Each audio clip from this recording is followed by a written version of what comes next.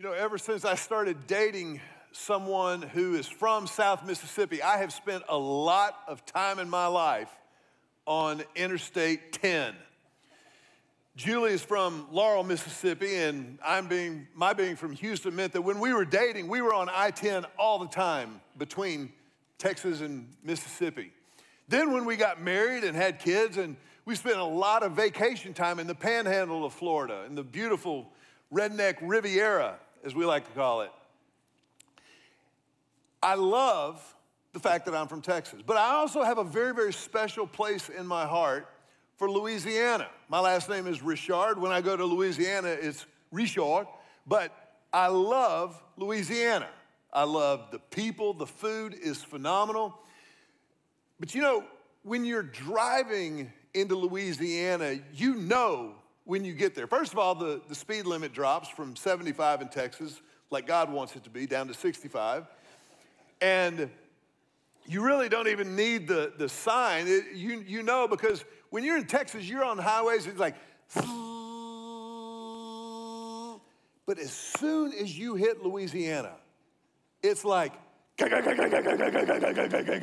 it's like riding a jackhammer down the highway. Now, the good news is they're working on the highways in Louisiana. They've been doing it now for about 40 years, so it should be finished anytime. But there's a sign that lets you know when you're leaving Texas and entering Louisiana. We have a picture of it right here.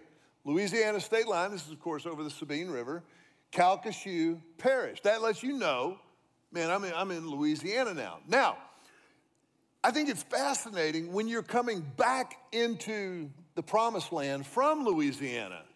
There's another sign that lets you know you're in Texas. Take a look at this. Now we're coming back. Is that great?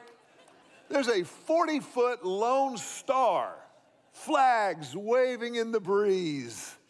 And if you're like Julie and I were, we taught our children early in life, when we come back into Texas, we put the horns up and we sing the Eyes of Texas. That's what you do every single time. Julie said, Mac, you're brainwashing them. I said, honey, this is called indoctrinating. It's very, very different from brainwashing. And you get into Texas and there's the road sign that says, Beaumont 23, El Paso 857. Deal with that. It hits a little bit different. Road signs tell you where you are, tell you where you're going, how far you have to go. But there are signs that we all use. If you're a Longhorn fan, you do this. If you don't love the Lord, you do this. Aggies do this over and over and over again. Signs they're a part of life in the Christian faith. Ever since the very, very beginning, the first and second generation Christians that ever were, I'm talking about before 100 AD. Early Christians began making the sign of the cross. This is something we associate typically with Roman Catholicism, but it was around long before denominations ever existed. Some people would even make a cross with their thumb and their forefinger, and they'd say the Father, the Son, and the Holy Spirit. The sign of the cross was a physical reminder of the spiritual realities behind the gospel, the good news of Jesus Christ. The sign of the cross. Now, Jesus' entire life on earth, his earthly ministry, every bit of it, every word that he spoke, every miracle that he performed, every sermon that he preached, every conversation he ever had, everything he did was in fact a sign of the cross. All of his life is pointing us toward the reality of the cross and the resurrection, but it was about the cross that was why Jesus came to earth. Last week we kicked off this series, Intro to Jesus, and we're excavating the Gospel of John. John the Apostle, who was one of Jesus' 12 disciples. He was there with Jesus. He walked with Jesus. He talked with Jesus. He ministered with Jesus. And then he wrote it all down and recorded for us his perspective on the life of Jesus. Now, John's perspective, as you might imagine, is a little different than the other three Gospels that we have in the Bible, Matthew, Mark, and Luke. Matthew, Mark, and Luke, they're all telling essentially the same story, but they're speaking from their individual perspectives. They're writing, inspired by the Spirit of God, to tell their story to a specific audience from a specific purpose. And in John chapters 1 and 2, we find John moving from this very, very theological and philosophical introduction or prologue. In chapter 1, the Word was God, the Word was with God, and the Word became flesh and made his dwelling among us. John picks up the narrative of Jesus' life and begins to share with us some of what Jesus did, but he also continues this theological thread in wanting us to understand not just what Jesus did, but why he did it. Why did he do the things that he did? Why did he say the things that he said? And in John chapter 1 and 2, there are three very specific signs of the cross that we're going to take up today that John gives us to help us gain understanding, because we're not studying John so that we can gather more information.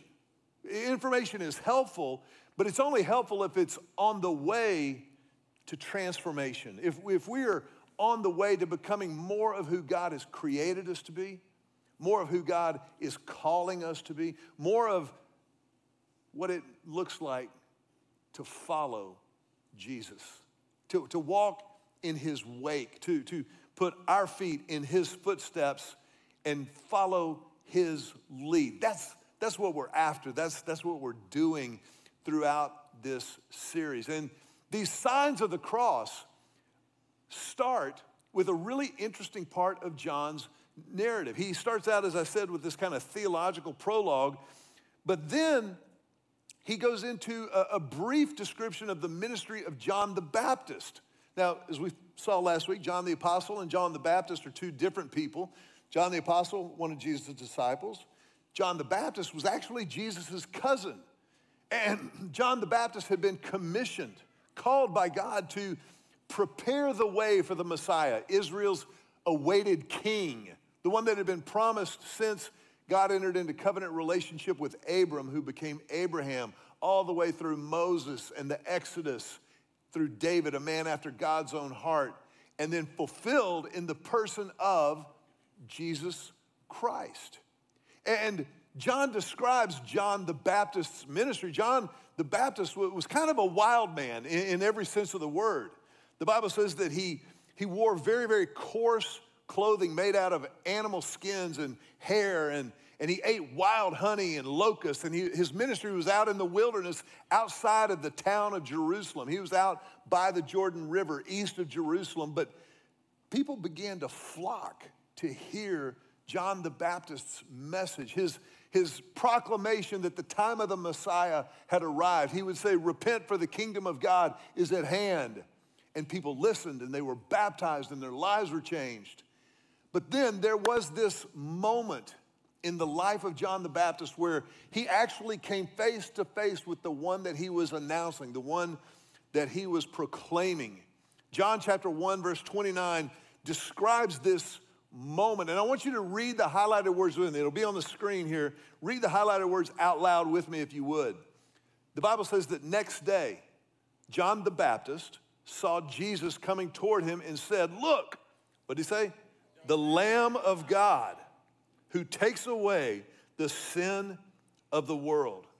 The Lamb of God who takes away the sin of the world. Now, John the Baptist would have known that the second he said the Lamb of God to this audience, predominantly Jewish Israelites, they would have connected the dots between this moment of Messiah and all the way back to Exodus chapter 12. Exodus chapter 12 was where God begins to lead Israel out of Egyptian slavery.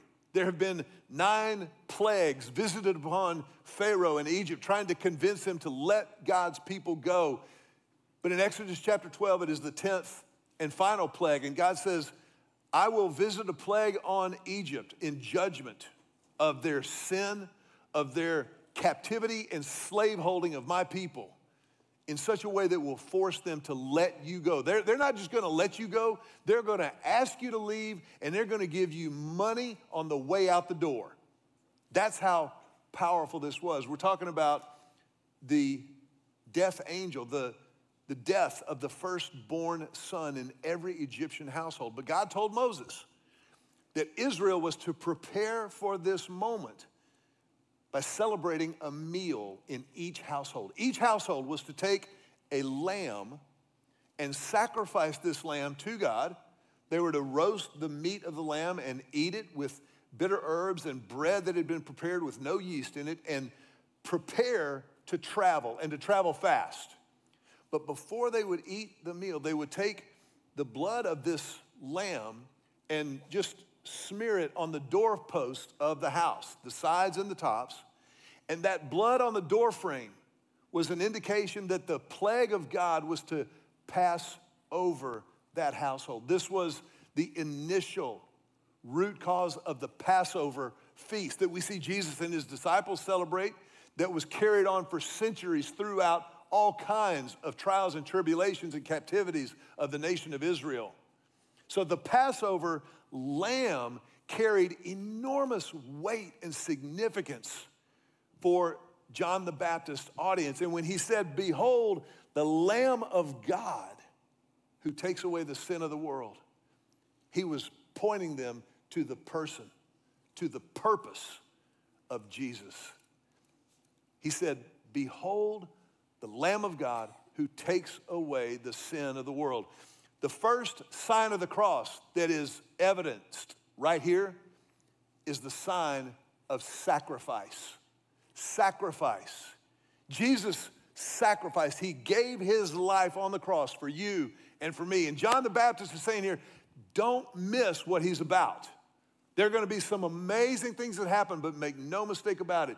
His purpose, his very reason for being here is sacrifice. Webster says that the word sacrifice means the destruction or surrender of something to benefit something else. The destruction or the surrender of something in order to benefit something else. You could destroy something, you could give something up, if you will, but if it doesn't benefit something else, that's not a sacrifice. You know, let me ask you a question. We're a few weeks after Christmas. How many of us in the room, let's be honest, we're in church, how many of us have ever re-gifted a Christmas gift that you got from somebody? Go ahead and raise your hand if you've ever re-gifted something without telling the person that you were re-gifting, okay? Now, no judgment in this, but that's not exactly a sacrificial gift, because you usually re-gift something that you didn't want anyway, right? I mean, most of us don't take stuff to Goodwill that we wear all the time and really think we look great in. That's not a sacrifice. A sacrifice is when you give something up that has real value to you in order to benefit or to bless someone else. That's a sacrifice, and that's what Jesus was doing. The word sacrifice introduces to us a really, really profound, mission-critical component of the gospel, something that we have to understand. And for just a brief second, we're going to go to seminary together, okay? So everybody kind of get ready to be just really, really impressed with yourself. The word sacrifice introduces us to the fact of Jesus' substitutionary atonement. Substitutionary atonement. That just means very simply a surrogate payment.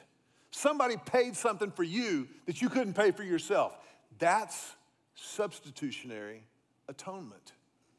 When our daughter Emily was in high school, she got her driver's license, and she had had it for about 15 minutes when I got a phone call at home one day. Emily was on the other line. I could tell she was crying, not sobbing, but crying. You ever hear tears on in a phone call? Dad, I'm okay. That's a terrible way to start a phone call, by the way. But I'm glad she told me. I'm okay, but I had a wreck. And I'm going, okay. She goes, the sheriff is here and everything's fine. The sheriff is there. I'm thinking, do I need to get an attorney? She goes, it was a fender bender. I said, great, we can deal with that. She goes, can you come help me? I said, Emily, I'm on my way. Well, I found out later that what happened when I was on the way was the sheriff deputy who was there kind of navigating and, setting everything right, had said to Emily, man, your parents are going to be so mad at you. Their insurance is going to go up because you had this wreck. And Emily started laughing again. And she said, oh, no, they're not. They're not going to be happy that I had a wreck, but they're not going to be mad that their insurance is going up because I'm going to pay the increase. I said, Emily, honey, you are so wise. That is exactly what's going to happen. Now, I could have paid the increase in insurance for her, but I would have failed her as a father. I didn't want to fail. So I said, Emily, you need to learn cause and effect, honey. You need to learn when you pull out in front of oncoming traffic and have an accident, there are effects that occur. Later on, she said, Dad, I was thinking about this. She was crying again. This was hours later. We were at home. She goes, look, I know I'm responsible, but I don't think it was my fault. I said, unpack that for me. She said, okay. I had established my lane, and that car should have stopped. And for a split second, I thought, you know what, that's great. And I thought, Emily, whoa. Establishing your lane is not a thing. You pulled out in front of oncoming traffic. That's your fault. I understand I'm responsible, but I don't think I said, Emily, I love you too much to lie to you. I'm not mad. I'm not upset. You're going to figure out how to pay the insurance increase. It's your fault. If I had stepped in there, I would have delayed her development as a growing adult. I didn't want to do that. I wanted her to develop a sense of responsibility, a sense of right and wrong, a sense of ownership and responsibility.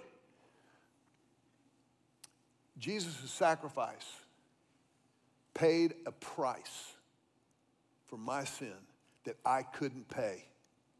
Jesus' sacrifice paid the penalty for your sin that you can't pay. This sacrifice is so overwhelming. This substitutionary atonement. Atonement is not a word that we use a lot. Atonement just means payment to make amends. Payment to make amends. Emily had to atone for the mistake she made in her car. I can't atone for my sin by myself. The only way to atone for sin is to live perfectly. Blew that. That ship has sailed. Atonement makes amends. It covers the wrong that has been done. That's atonement. Now, some might say, Pastor, I understand Jesus died on the cross. Historically, you can't argue whether or not that happened. We can discuss the significance of it. We can discuss the merits of it, but you can't intelligently, historically argue the crucifixion of Jesus. But why all this bloodshed? Why the sacrificial lamb in Exodus 12, the perfect lamb who takes away the sin of the world? Why all this brutality? Why can't we all just sing Kumbaya, really mean it, and get along? Whenever you think of atonement, think of God's justice. Atonement equals justice. And we want a God of justice, believe me. Justice means that God will make right every wrong. You know, the book of Psalms David voices this cry, this prayer over and over again. I have seen the wicked prosper. Lord, it feels like you have forgotten me. Have you ever seen the wicked prosper? Have you ever worked with somebody who's just not a nice person, or maybe just a flat out crook? Have you ever seen somebody in the marketplace who's a crook and they make squillions? There's a part of me, I have problems with that. I want to stand up and go, he's a crook and a bad guy. Probably kicks his dog. That's what I want to do. God says, Mac, don't worry about it. Vengeance is mine, says the Lord. I will repay. I will make it all right. Don't worry. I'll take care of every wrong that has ever been suffered in this world because of sin. I will set it right. I will hold everybody to account. And Jesus' sacrifice means that you don't have anything to fear. Jesus' sacrifice means that you have nothing to worry about if you have trusted it for the forgiveness and the remission of your sin. That's what the sacrifice means. It's sacrifice because it satisfies the justice of God. God cannot just wink at sin and go, oh, I didn't really mean all, come on in. He can't do that. His holiness, his righteousness means there has to be an accounting, and that's what Christ took on himself on the cross when he became my sin, when he became your sin. It is a staggering sacrifice. Sacrifice. John goes on in the last verses of chapter 1, and he begins to describe Jesus as he's meeting and calling his first disciples. And then he opens John chapter 2 with Jesus' first miracle. His first miracle. We're talking here about the water into wine episode. Jesus had been invited to a wedding. He attended with his mother and some siblings and some of his disciples, and they get there and there's a big feast and a celebration. And in this day and age, a wedding celebration would last for days. It would just go on and on and on and on. And at one point, the Bible doesn't say when it was, but at one point, the host of the wedding, which in those days was the groom, the bridegroom was the one who hosted the wedding, they ran out of wine. Now, you and I hear that and we think, wow, that's kind of embarrassing. But hospitality is such an ingrained value in this culture, even to this day, that in Jesus' day, if you ran out of wine or food for the festivities, then you could be fined for running out of this stuff. It was a big deal. It was a travesty for the host. And Jesus' mother, Mary, calls him over and she goes, psst, they ran out of wine. And Jesus very respectfully says, woman, this was a noun of address that was respectful. It would be like, dear woman, dear madam, if you will. It's not my time yet. This is not our problem, not our wedding, not our problem. And what's fascinating to me is that Mary completely ignored him. As only a mom could do. And she looked at the servants and she said, just do whatever he tells you to do. And then fascinatingly, Jesus did it. They didn't have an argument. They didn't have a discussion. Mary just goes, okay, do what he tells you to do. Which, by the way, is a good word for all of us. Just do what he tells you to do.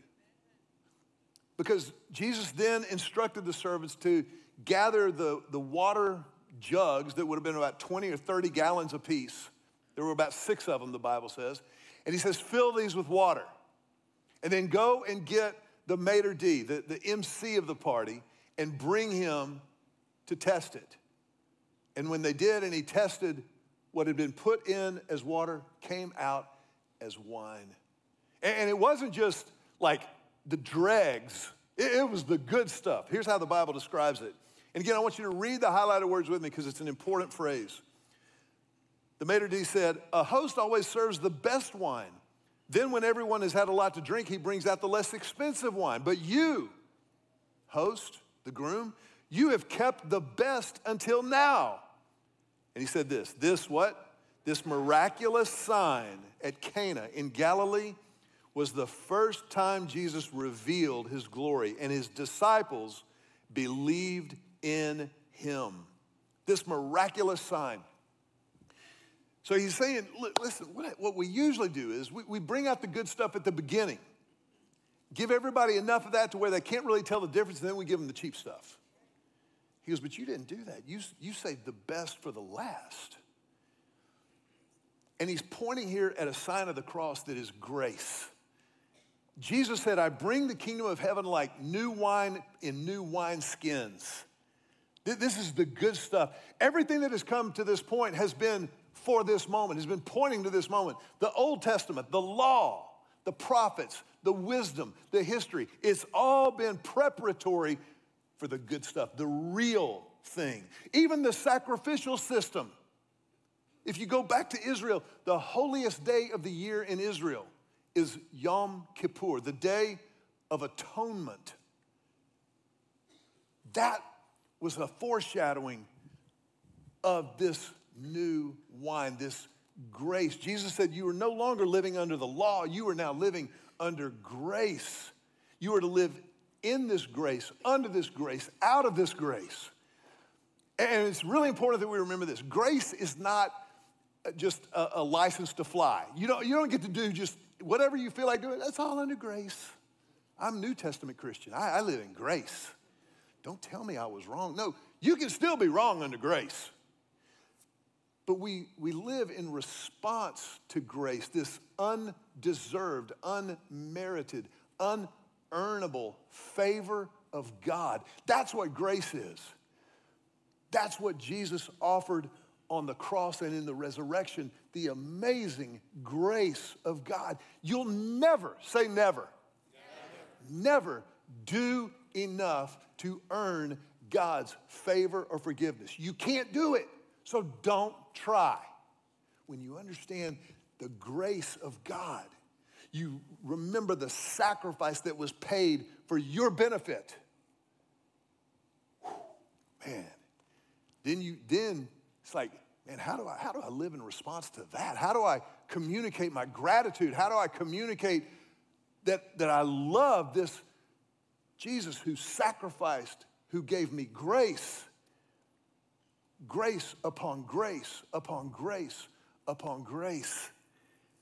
And it's there in this, of his first of his miracles, that new wine, the good stuff that he brought. But John continues the narrative. And in the very next vignette that he shares with us from the life of Christ, there is a moment that appears to be a complete deviation from the grace moment that we've just seen at the wedding in Cana. In this moment, we see Jesus angry. We see Jesus mad. We see Jesus taking action out of his anger. This is how the Bible describes it. John chapter number 2, it says, in the temple area, he saw merchants selling cattle, sheep, and doves for sacrifices. He also saw dealers at tables exchanging foreign money. Jesus made a whip from some ropes and chased them all out of the temple. He drove out the sheep and the cattle, scattered the money changers' coins over the floor, and turned over their tables. Then, going over to the people who sold doves, he told them, get these things out of here. Stop turning my Father's house into a marketplace. Yikes. Anybody else want to go back and talk about grace? Like golly. The third sign of the cross that John the Apostle reveals to us here in Jesus' life is the sign of wrath. Wrath. And I use the word wrath very, very deliberately. It's a biblical word, but it's different from anger. Wrath is directed at something. God's wrath in particular is purposeful. And it may sound strange to our 21st century ears to hear that God, who is love, God whose goodness we were just singing about a few minutes ago, this same God has wrath. He gets angry about some things. And it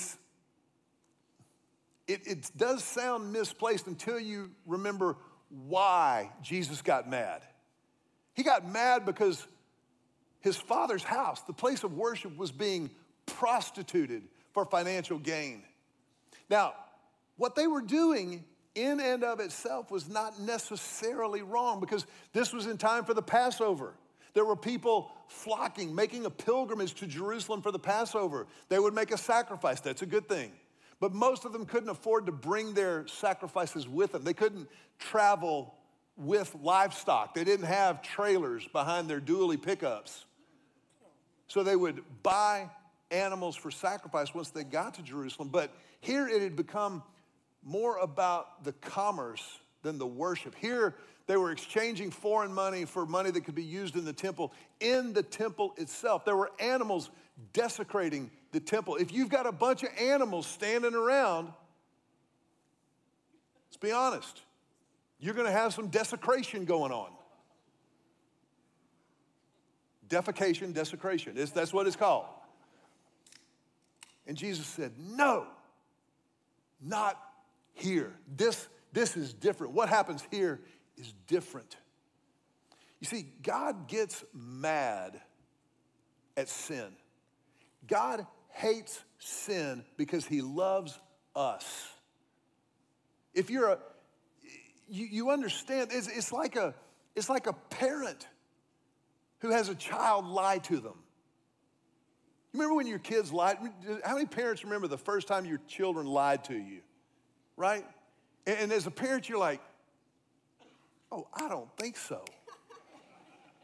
First of all, at least right now, I am so much smarter than you. I know you're lying. Second of all, I've been telling that lie to my parents since before you were born. I know what you're doing. You're playing out of the playbook I wrote. But then you think as a parent, this is a bad idea for him. This is a bad idea for her. Their life is not going to go well if they choose dishonesty.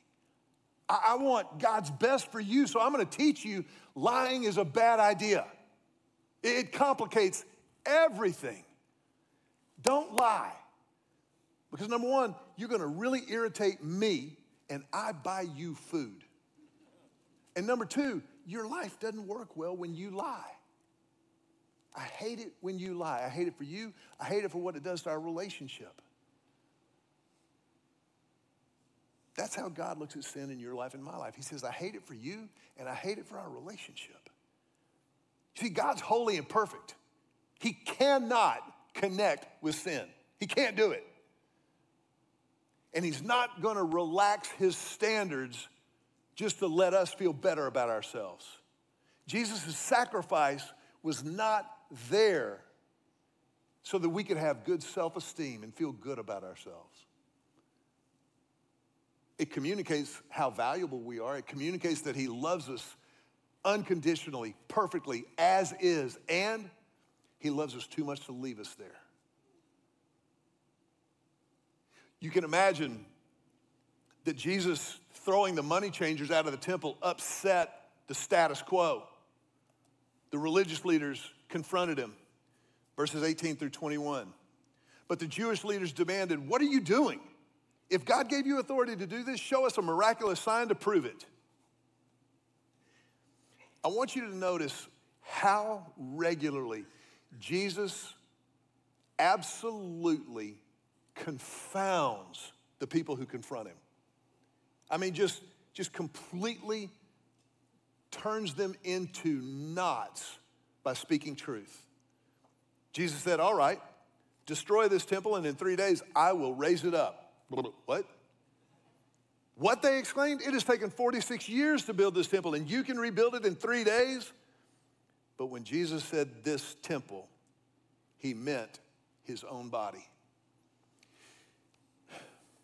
Jesus knew his purpose on the cross was to receive the wrath for my sin and your sin, to take that on himself, to pay the penalty, to atone, to make amends for our sin.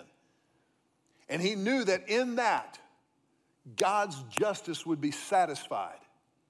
God wasn't letting it go or acting like it didn't matter. He was visiting all of it on his own Son, the perfect Lamb of God. But he knew that on the third day he would rise again. He said, this temple, the one that you come to now for direct access to the Father, will rise in 3 days. I got this. I got this. The signs of the cross. John 2:22. After he was raised from the dead, his disciples remembered he had said this, and they believed both the scriptures and what Jesus had said. When they saw him, the scars in his hands, his feet, and his side, they went back to this moment. Y'all remember? Y'all remember back there in John chapter 2? When he said he would raise the temple on the third day? This is that. This is what that is. The signs of the cross. Sacrifice, grace, wrath, all taken together, taken in context. I feel like you would agree, though, that these signs of the cross require a response. Surely you can't sit there with your arms crossed spiritually, relationally, and think, some kind of sacrifice. Wow. That's cool information, thanks. Grace, wow. God gives it freely. The Lamb of God takes away the sin of the world. It's universally available. It's not restricted to this group or that group, that color skin, that income group. It's available to anyone. And the wrath of God is real. Wrath on my sin, your sin. It requires a response from us. I think when you step back and you look at the sacrifice of Jesus, that's a call to serve. That's a call to say, because of what Jesus did for me, his sacrifice for me, I will serve in my household. I will serve in my neighborhood. I will serve in my church. I will serve at work. I will serve and represent the sacrifice Jesus made for me. When I think about his grace, what I know he's forgiven me for, that's a call to forgive others, to forgive.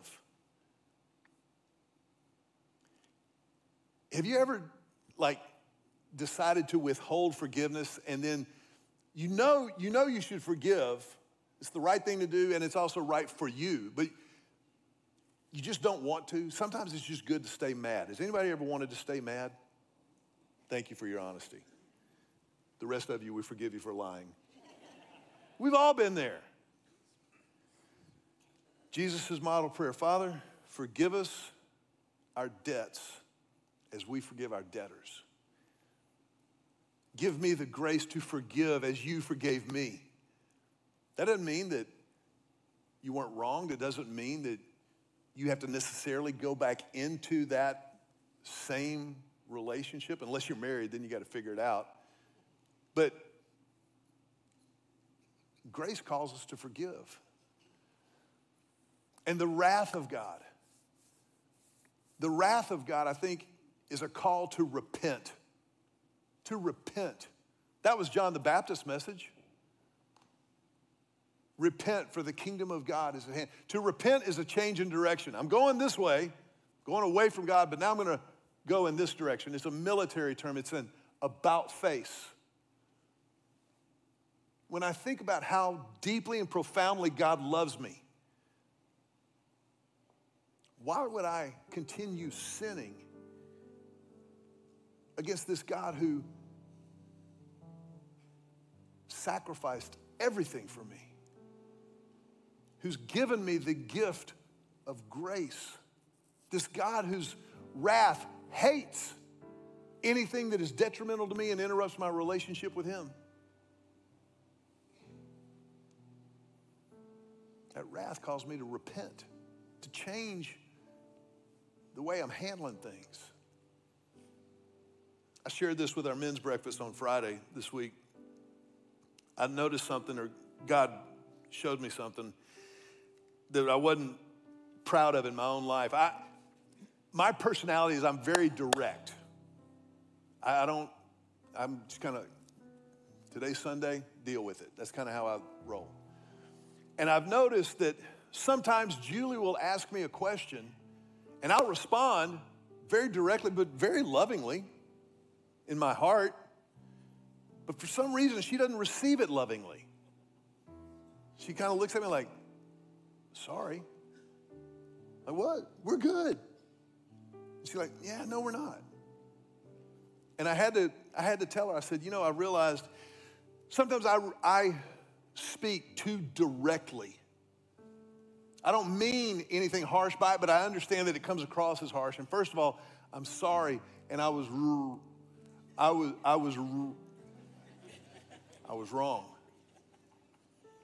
And I'm working on it. She stopped and she looked at me and she goes,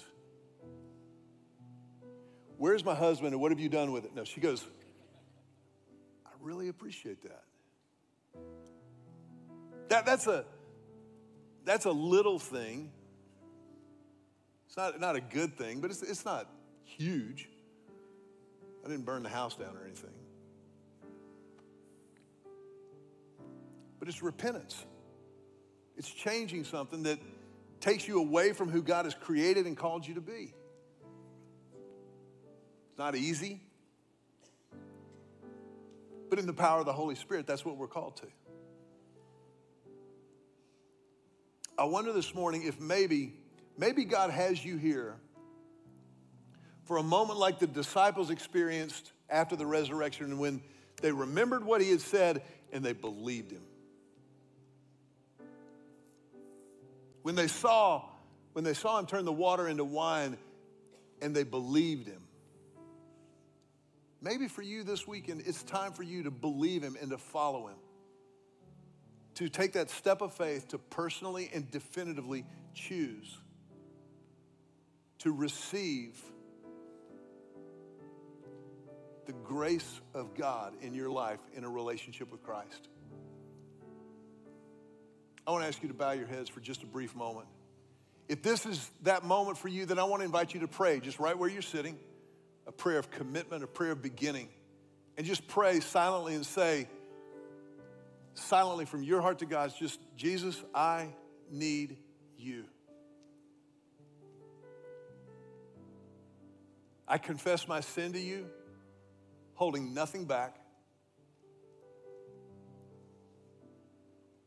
in order to receive your grace and your forgiveness. And Jesus, in this moment, I commit to following you, to trusting you for the forgiveness of my sin and for the living out of your grace. Lord, I pray this prayer in your name.